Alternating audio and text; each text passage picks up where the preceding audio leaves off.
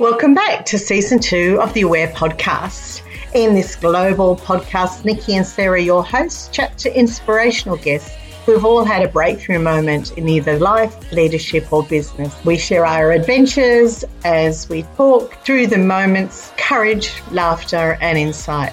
A big thank you to all our listeners, and we hope that you're going to enjoy Season 2 as much as you did Season 1. Don't forget to rate, review, subscribe and share to keep us moving forward.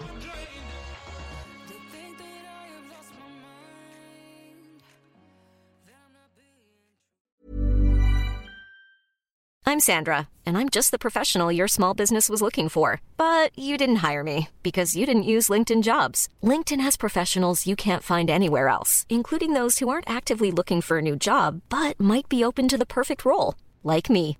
In a given month, over 70% of LinkedIn users don't visit other leading job sites. So if you're not looking on LinkedIn, you'll miss out on great candidates like Sandra. Start hiring professionals like a professional. Post your free job on linkedin.com/people today.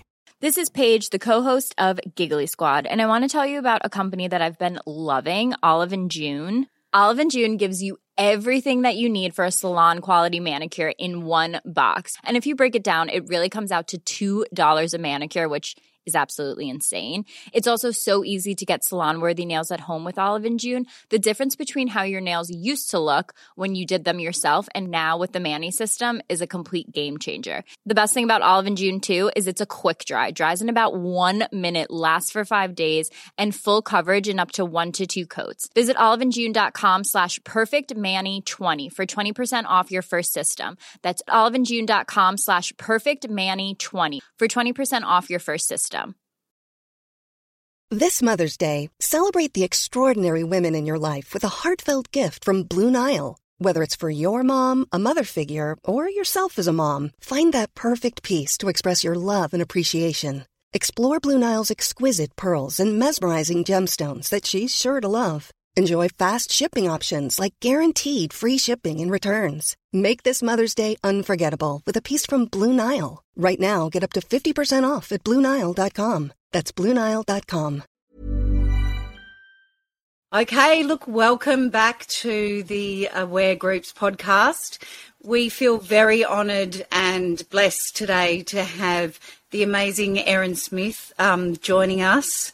And today we're really going to embark on getting to know Erin and Erin's story and some of the things that have really shaped who you are today.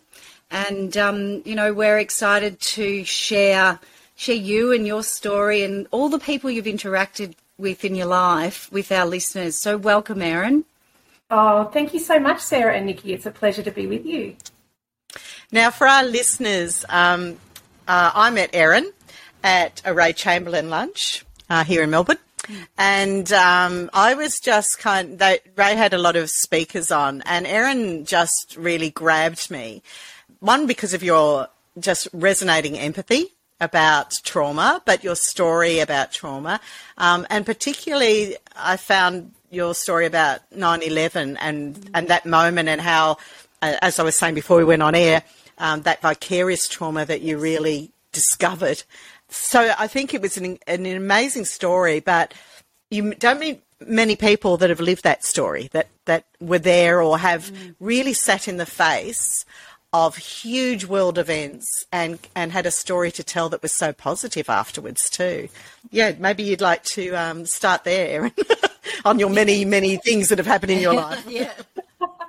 Well, it was an absolute wonderful opportunity to be involved with the Ray Chamberlain luncheon and to meet people like yourself and to actually be in a room full of people passionate about supporting those that have been traumatised, whether it was through their work or other areas of their life. And yes, I was invited along to talk about my role at that point in time with the Code 9 Foundation, which was a charity that had been established by Mark Thomas, who was my co-presenter that day, here in Victoria, really to support the wellbeing and the mental health of our first responders who had been impacted and had sustained a mental health injury due to what they've been doing to help support the communities. And when we were discussing what we were going to talk about that day, and I had the amazing opportunity to be involved with Ray and everyone that was involved in putting that day on.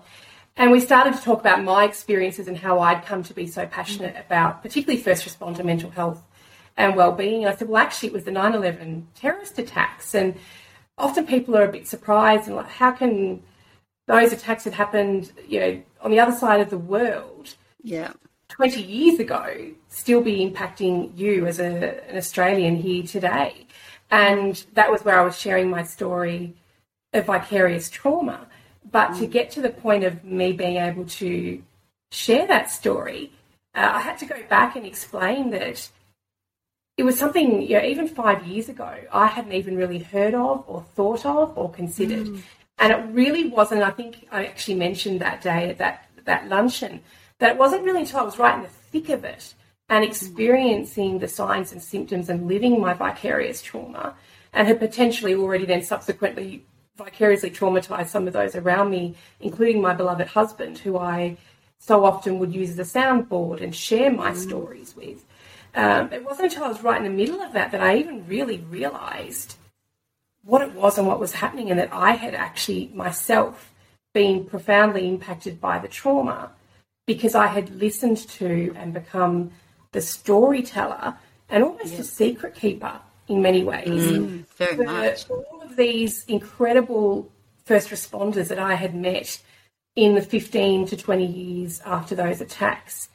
And what started out way back in 2004, 2005 as what was meant to be, as an academic and with my little nerd hat on, was meant to be a one-off project. And I was just going to go and speak to a couple of these first responders 5 years on about how they were travelling and, what their reflections were from that day. And what really came about from that was this incredibly powerful and richly descriptive takeaway message that this impact was huge and it was going to continue, because you could tell I spoke to nearly 60 responders back then, and already they were very traumatised. Many of them already had physical injuries. Some of them were developing their illnesses that would be associated and later on directly linked to their exposure at the 9/11 site. And sadly, over the years, as I've gone back every 5 years to talk to that same cohort, I've seen them decline in so many ways, in both their physical health and their mental health. And sadly, we've lost some of that cohort, whether it's to 9/11 related cancer and illness or 9/11 related mental health injury. And so taking the time to listen and I think I might have mentioned on that day as well that I not only crossed the line between researcher and research participant, I fully just jumped across it, and that line no longer existed. And these people who were meant to be just my research participants and first responders on the other side of the world have become a huge part of my friendship network, and some of them have become some of my dearest friends. And so that in itself is hugely preemptive of the vicarious trauma that I've now gone on to experience. But someone actually asked me a really interesting question the other day when we were talking about vicarious trauma, and they said, would you take it back? Knowing what you know now and having lived the experience that you've lived, would you do it differently or would you not do it at all? And I said, absolutely not. I don't think I'd change anything. Because for all the impact that I've experienced, the privilege of sharing those stories and getting those voices out there has far outweighed any impact on myself. And the relationships. Yeah, absolutely. And I mean, I think I would hope that I could be better prepared for it and recognise it better than I did. Particularly being one that was supporting mental health and wellbeing of others, I didn't really recognise it within myself. That's normal though, isn't it? That is normal, isn't it? Yeah, so that's sort of my long 20-year story in a nutshell, in that what started out as a very small project has ended up being a very consuming part of my life, and it's changed not only my professional career, but it's changed who I am at my core as a person as well.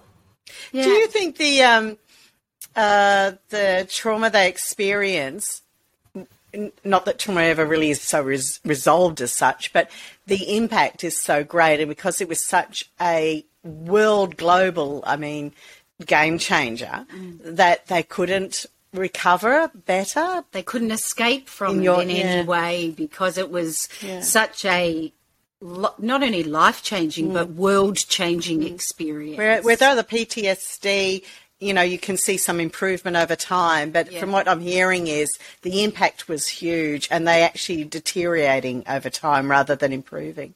Is there some correlation between the magnified experience? Look, I think there certainly is, and it's very interesting because we've just sort of come out of that 20-year anniversary, which in the first instance made me think, wow, how has it been 20 years? Feels like yesterday that I sat here and watched those towers fall on my TV. But what's become more obvious to me as time has gone on, and particularly as I've become closer and closer to some of these responders and their family members, is that each time that anniversary comes around, and I'm sure there are survivors and family members of other terrorist attacks who feel exactly the same way, that anniversary actually opens wounds. And in some ways, many of my friends, particularly in some of the responders that I've got to know quite well, actually they notice that their anxiety and their mental health injuries are really exacerbated in the lead up to the anniversary.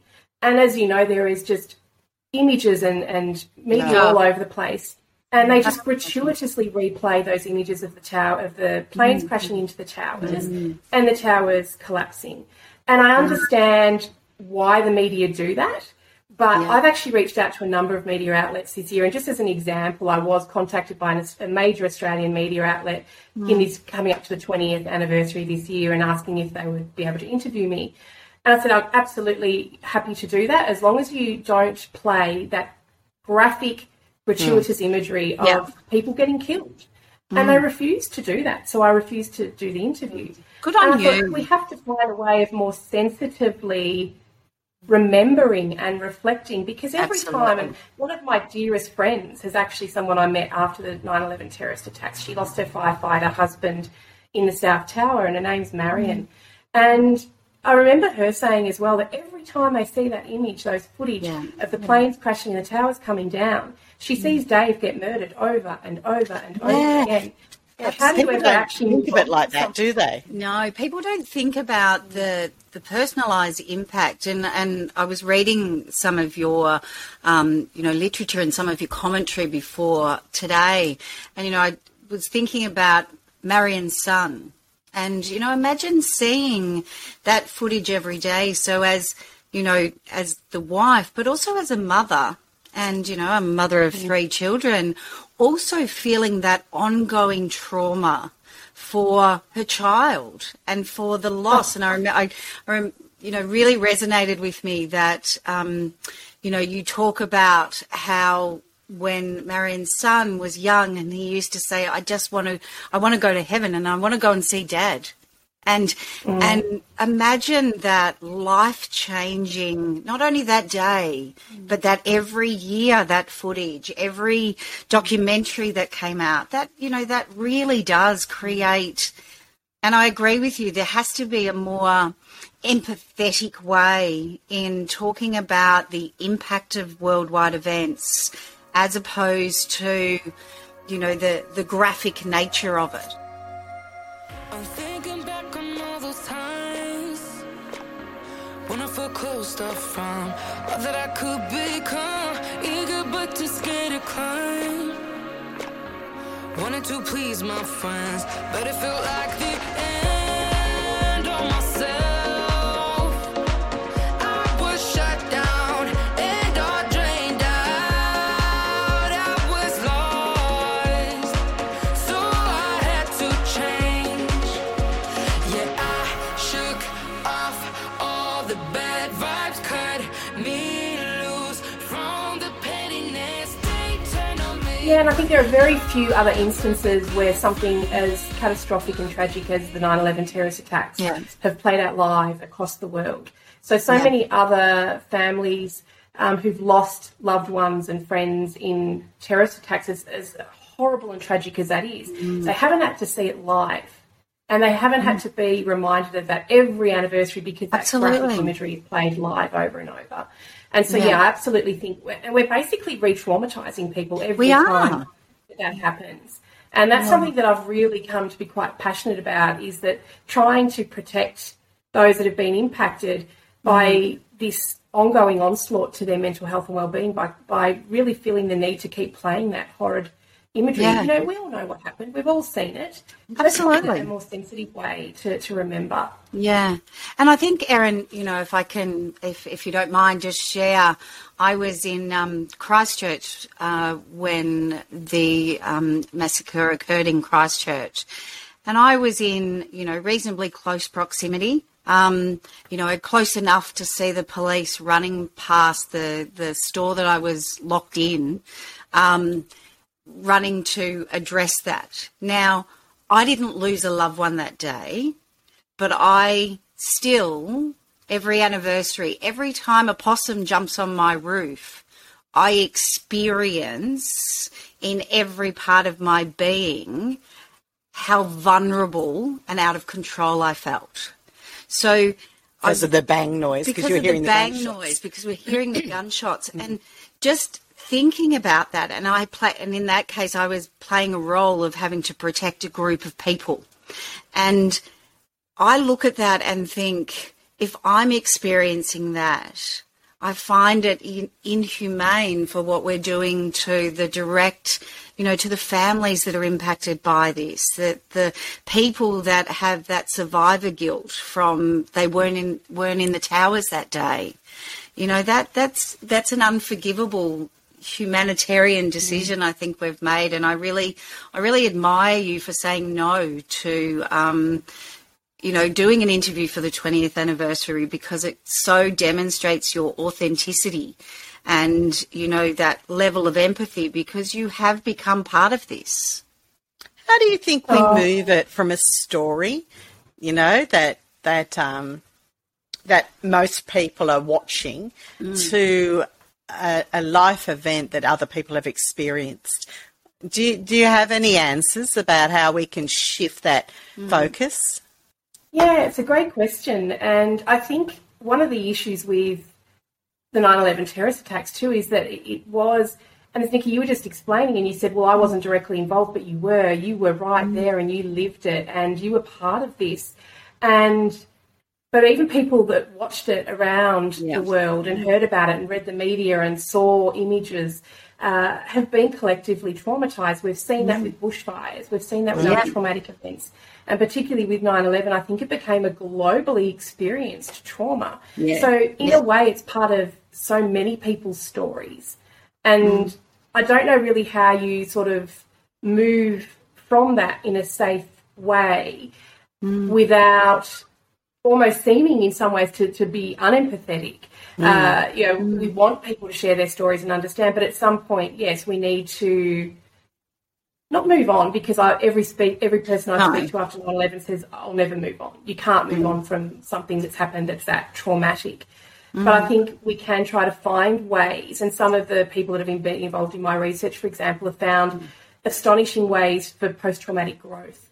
And I look at that as a really aspirational kind of thing. 100%. You can live through something quite horrific and tragic and life-altering, but come out the other end of it and really re-examine yourself and your own life and how you can contribute to society. And some of these responders, and I know other people around the world as well, have gone on after experiencing extreme trauma to totally change their outlook and to do different things, whether it's, you know, contributing to charities, whether it's, you know, assisting in NGO organisations or just sharing their story. I mean, it's just powerful to even share your own story so that other people know that they're not alone in their and I think I haven't really answered your question, but no, you have. I don't think there is an answer. I don't think there is an answer, but maybe it's, you know, maybe it's a better balance around the imagery and more around stories of impact and stories of, you know, I had just had my first child and I remember him sitting on the floor in his bouncer when the first image came up, and I never forget, that was the moment I think I've held a child so closely, because it created a sense of vulnerability. And maybe it's not an answer, but part of a strategy is to recognise that, you know, in life as well as what we watch from the sidelines, where there's always points of vulnerability. I'd like to flesh out the post-traumatic growth, because I think that's something we don't talk enough about. Exactly. That not everyone who has a traumatic experience, and a colleague at my clinic described from my own personal reasons, she said, your person has post-traumatic growth. And I'd actually not even heard of that. 20 years as a psychologist, what does that say? But I hadn't actually heard of that. And I sat and really processed that. And I thought, why aren't we talking about, you know, a positive end result? Because we always talk about the stress. Yes. But there can be growth. And you can contribute in ways you never would, or find strengths and skills that you never knew you had. And maybe it's about looking at that as well and saying, let's look at the growth from that experience, or from huge traumatic experiences like the bushfires and even the droughts and even COVID moving forward. How do we educate people on thinking about post-traumatic growth as a positive outcome?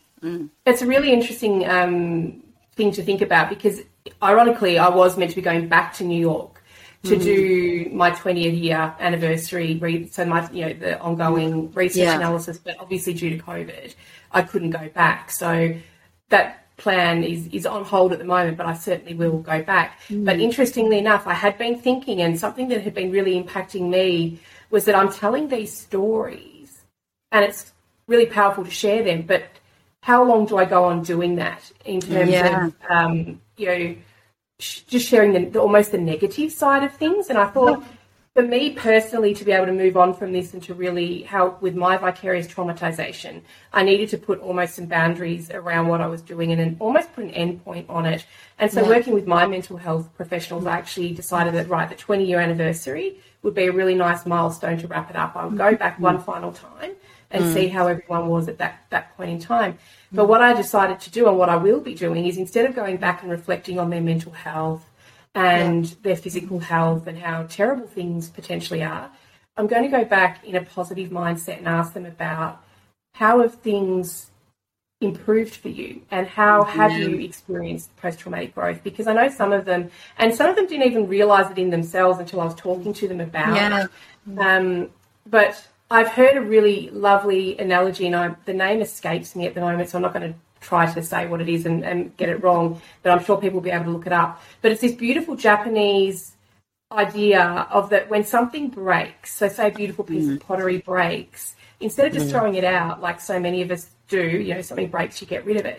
They actually put it back together again using gold. And those beautiful lines of gold, which really highlight the scars in this broken piece of art, make it even more beautiful and potentially even stronger. And that really, I love that idea, because I often talk about how sharing all these stories and my vicarious trauma left scars on my heart, and I would never want to lose those, because I actually feel like they have made me stronger and a better person. I'm thinking back on all those times when I felt closed off from all that I could become, eager but too scared to climb. Wanted to please my friends, but it felt like the end of myself. I was shut down and all drained out. I was lost, so I had to change.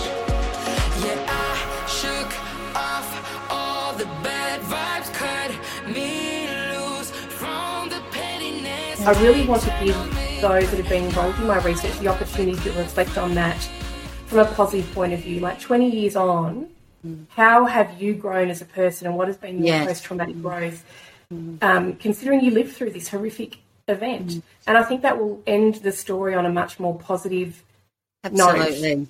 So that's my hope anyway. Yeah, and I think that symbolism is just so appropriate for this situation, is because in some way you mend post-trauma, but you look different. You look different, but it's how, you know, some of those cracks we fill a little bit with more gold, and others just need a little bit. And I think, you know, I love my whiteboard, so I'm all about imagery. And I know, you know, just saying that now, I've been to New York in 2004 and 2018, and each time I felt different experiences. And just that whole ideal of recalling that, because I adore New York, would be having something like that would actually resolve some of those feelings. And I think it's, you know, it is a good way, because I was reading about the where's your end point and, you know, way of moving it forward.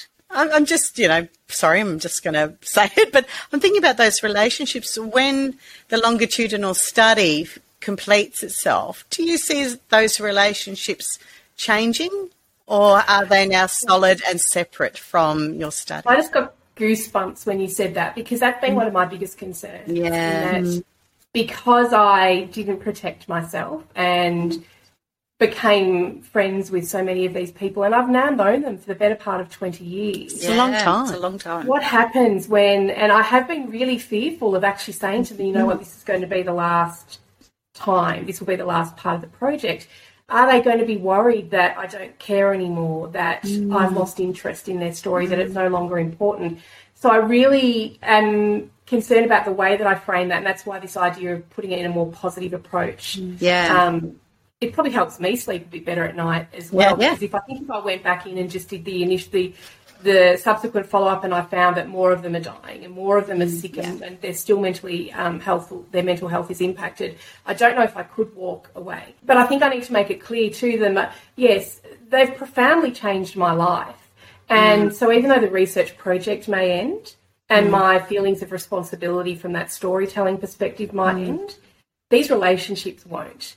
And they'll continue to be a really important part of my personal growth and my support network. And, I just couldn't fathom life without some of these people in it now. So I think that's one of the really beautiful things that's happened that I just didn't expect, that most research projects don't bring about. Usually you speak to an interviewee once and that's it. But with this repeated exposure, and then definitely over years getting to know their families and their children, and then seeing the ripple impact on them as well.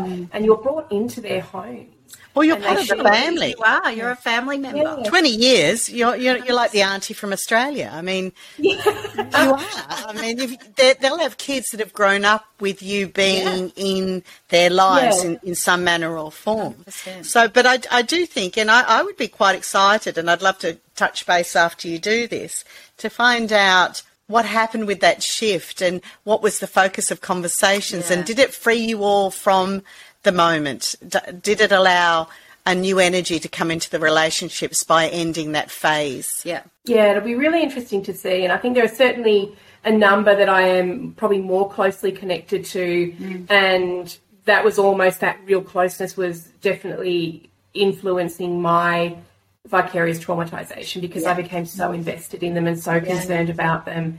And when the phone rang at 3 a.m. in the morning and it was them calling because they were having a bad day, I struggled with finding that line between being someone who was invested in sharing their stories and had become their friends, but also then having to say, and finding it within myself, when you've got someone calling you and you know that some of these people don't reach out to many people at all, so it's a real honour to be trusted in that way.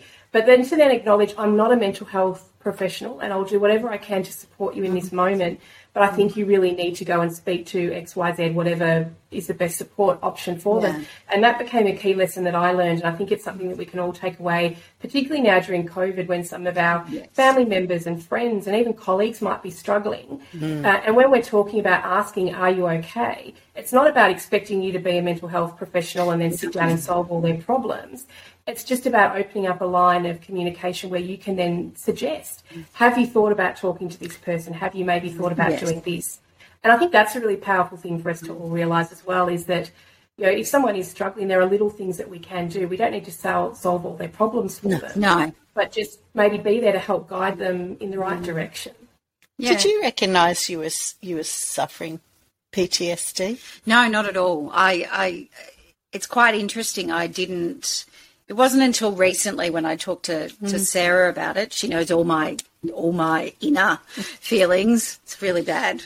But I think what I actually didn't acknowledge the impact that it had on me until all these years later. You know, the taking on role of protector, taking on, you know, and addressing the impact. I mean, getting on what I had focused on was the right in front of me, which was getting on the plane the next day and seeing people with, you know, clear wounds as a result of, you know, broken bones, blood, trauma, clothes with blood on them. That's what I noticed.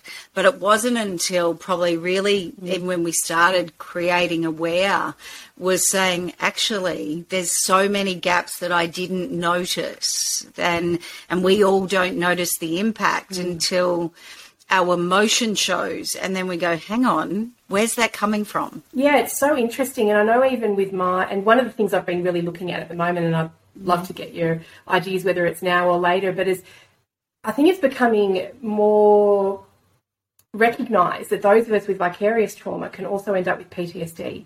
Yeah, 100%. Which is something I had never considered before. But when I sat down and really started to learn more about vicarious traumatisation and realised that in many ways, particularly physiologically, it actually mimics the signs and symptoms of being physically traumatised or primarily traumatised. And so I was having the nightmares, the panic attacks, the anxiety. I was very emotional.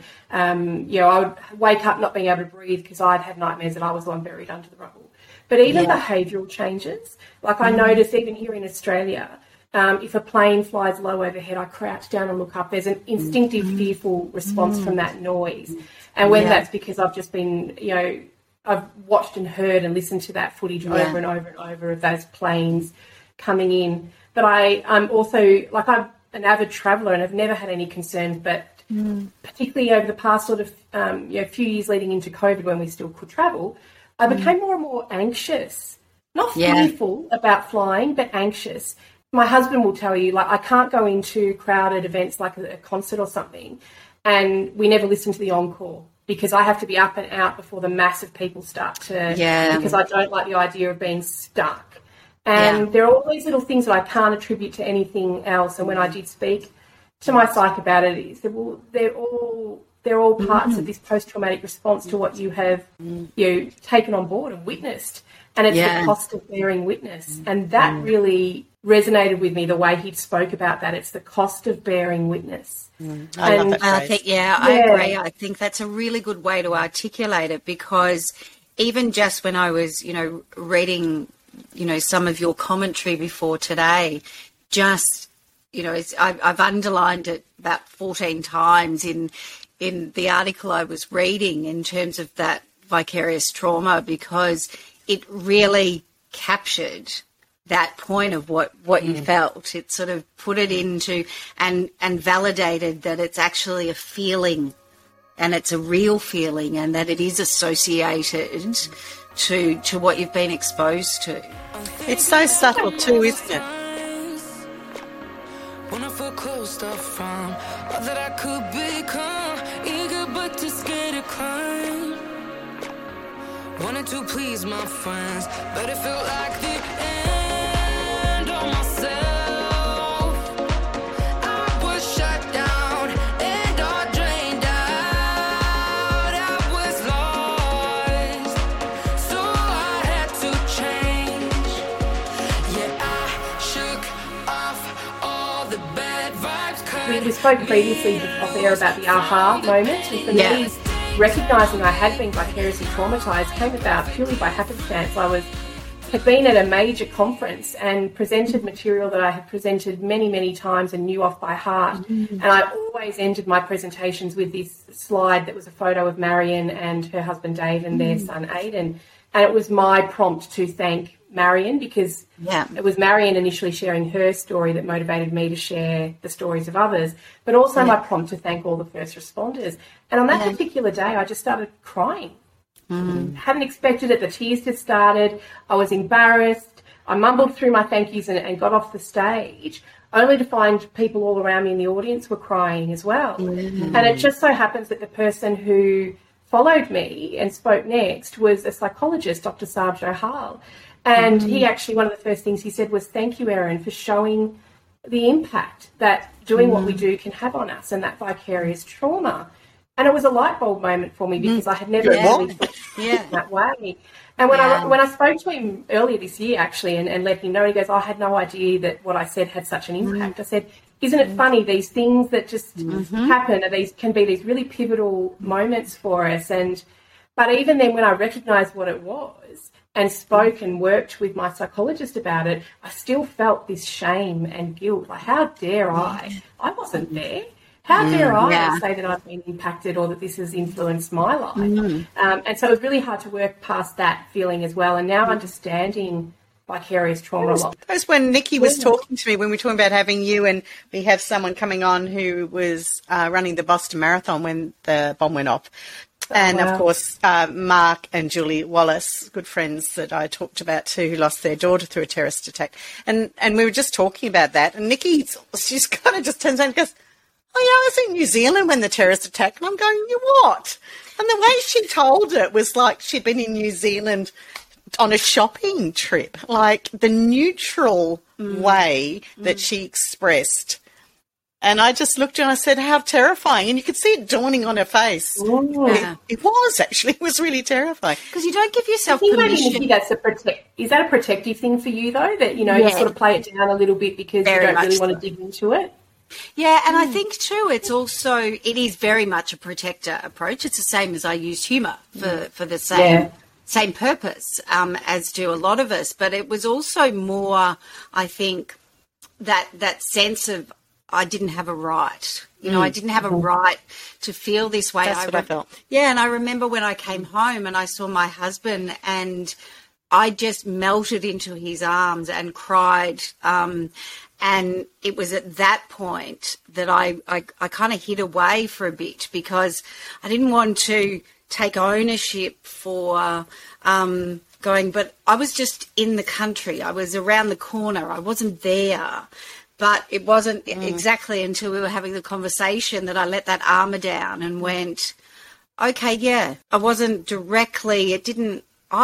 injured, but I was injured from being in that environment. That's what she said. Yeah. She said, but I didn't actually see him. I could just hear the shots. Yeah. And I was looking at her thinking, you were locked down. You had all these people that you had to care for.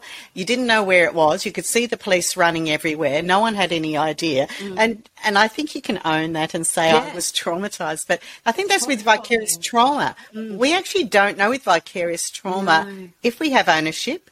Yeah. If we're allowed to say, yes, that affected me too, without feeling that it minimalises first people who have been impacted, but it sneaks up too. Yeah, it does. Like you don't realise, as you did, I'm not realising I'm traumatised because I'm a very strong, capable person and I've chosen to do this until I'm standing on stage and then I'm crying and I don't understand why anymore. Yeah, it's just as you said, Sarah, about that ownership, like I didn't want to take ownership of the feelings I was having because I felt like I was, in some way then minimising the experience of those who were 100%. Really impacted. And so many other people that I've spoken to, and since then it actually motivated me to go out and do a research project that's just about to be published, actually. And I spoke to about 60 qualitative researchers across the world who had done similar research to me, who had done interviews with people who had been involved in disasters and really tragic events.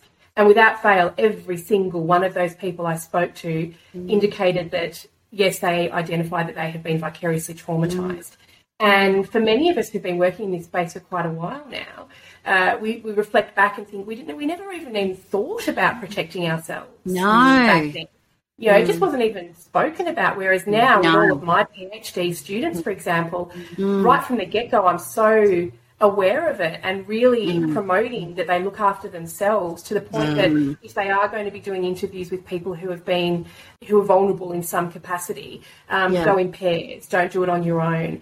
And one of the big things we learned, for example, after the Black Saturday bushfires was to try not to, and it's something that I personally learned with 9/11, is try not to do interviews in people's homes.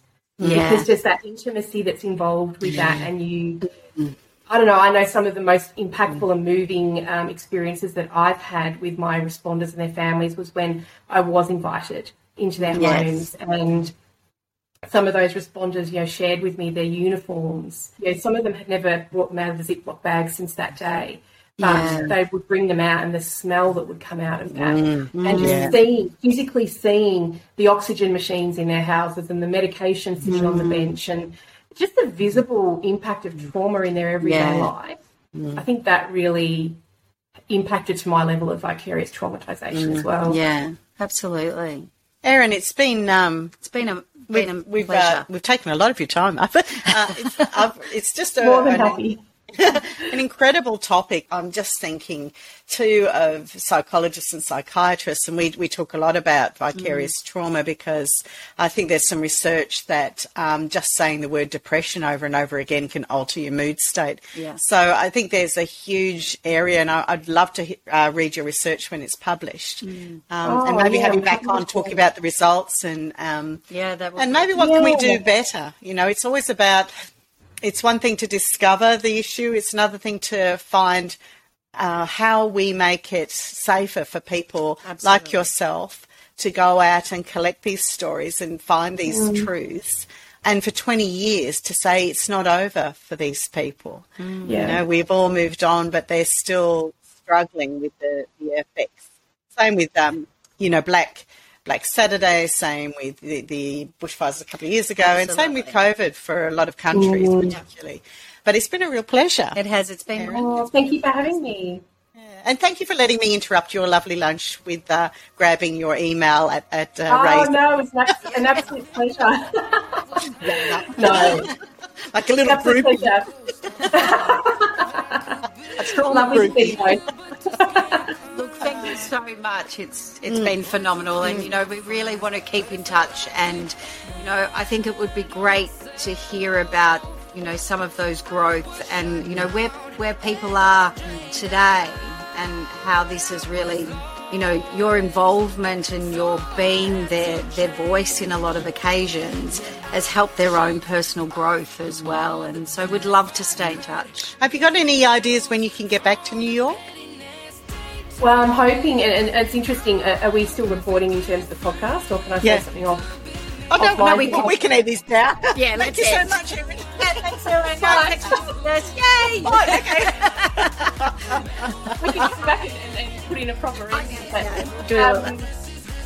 Oh, too funny. We just jumped off that podcast so quickly to have a good gossip afterwards, didn't we? And we're not going to tell you what we talked about. We'll get Erin back on to talk about that further.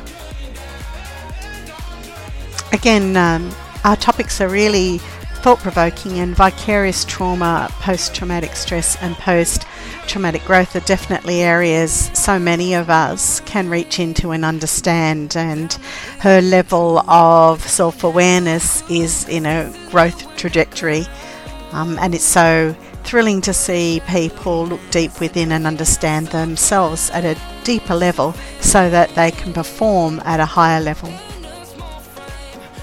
Erin Smith is an Associate Professor for Disaster and Emergency Responses at the Edith Cowan University, and you can contact her if you wish at erin.smith@ecu.edu.au.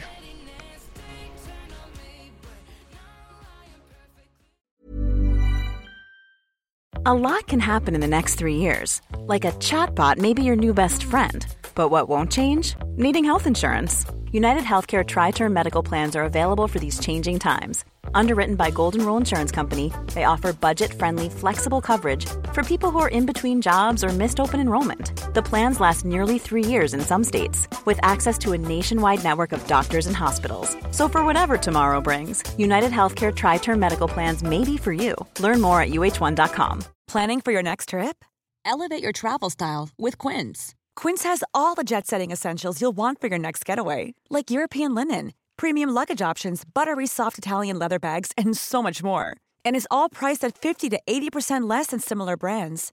Plus, Quince only works with factories that use safe and ethical manufacturing practices. Pack your bags with high-quality essentials you'll be wearing for vacations to come with Quince. Go to quince.com/pack for free shipping and 365-day returns.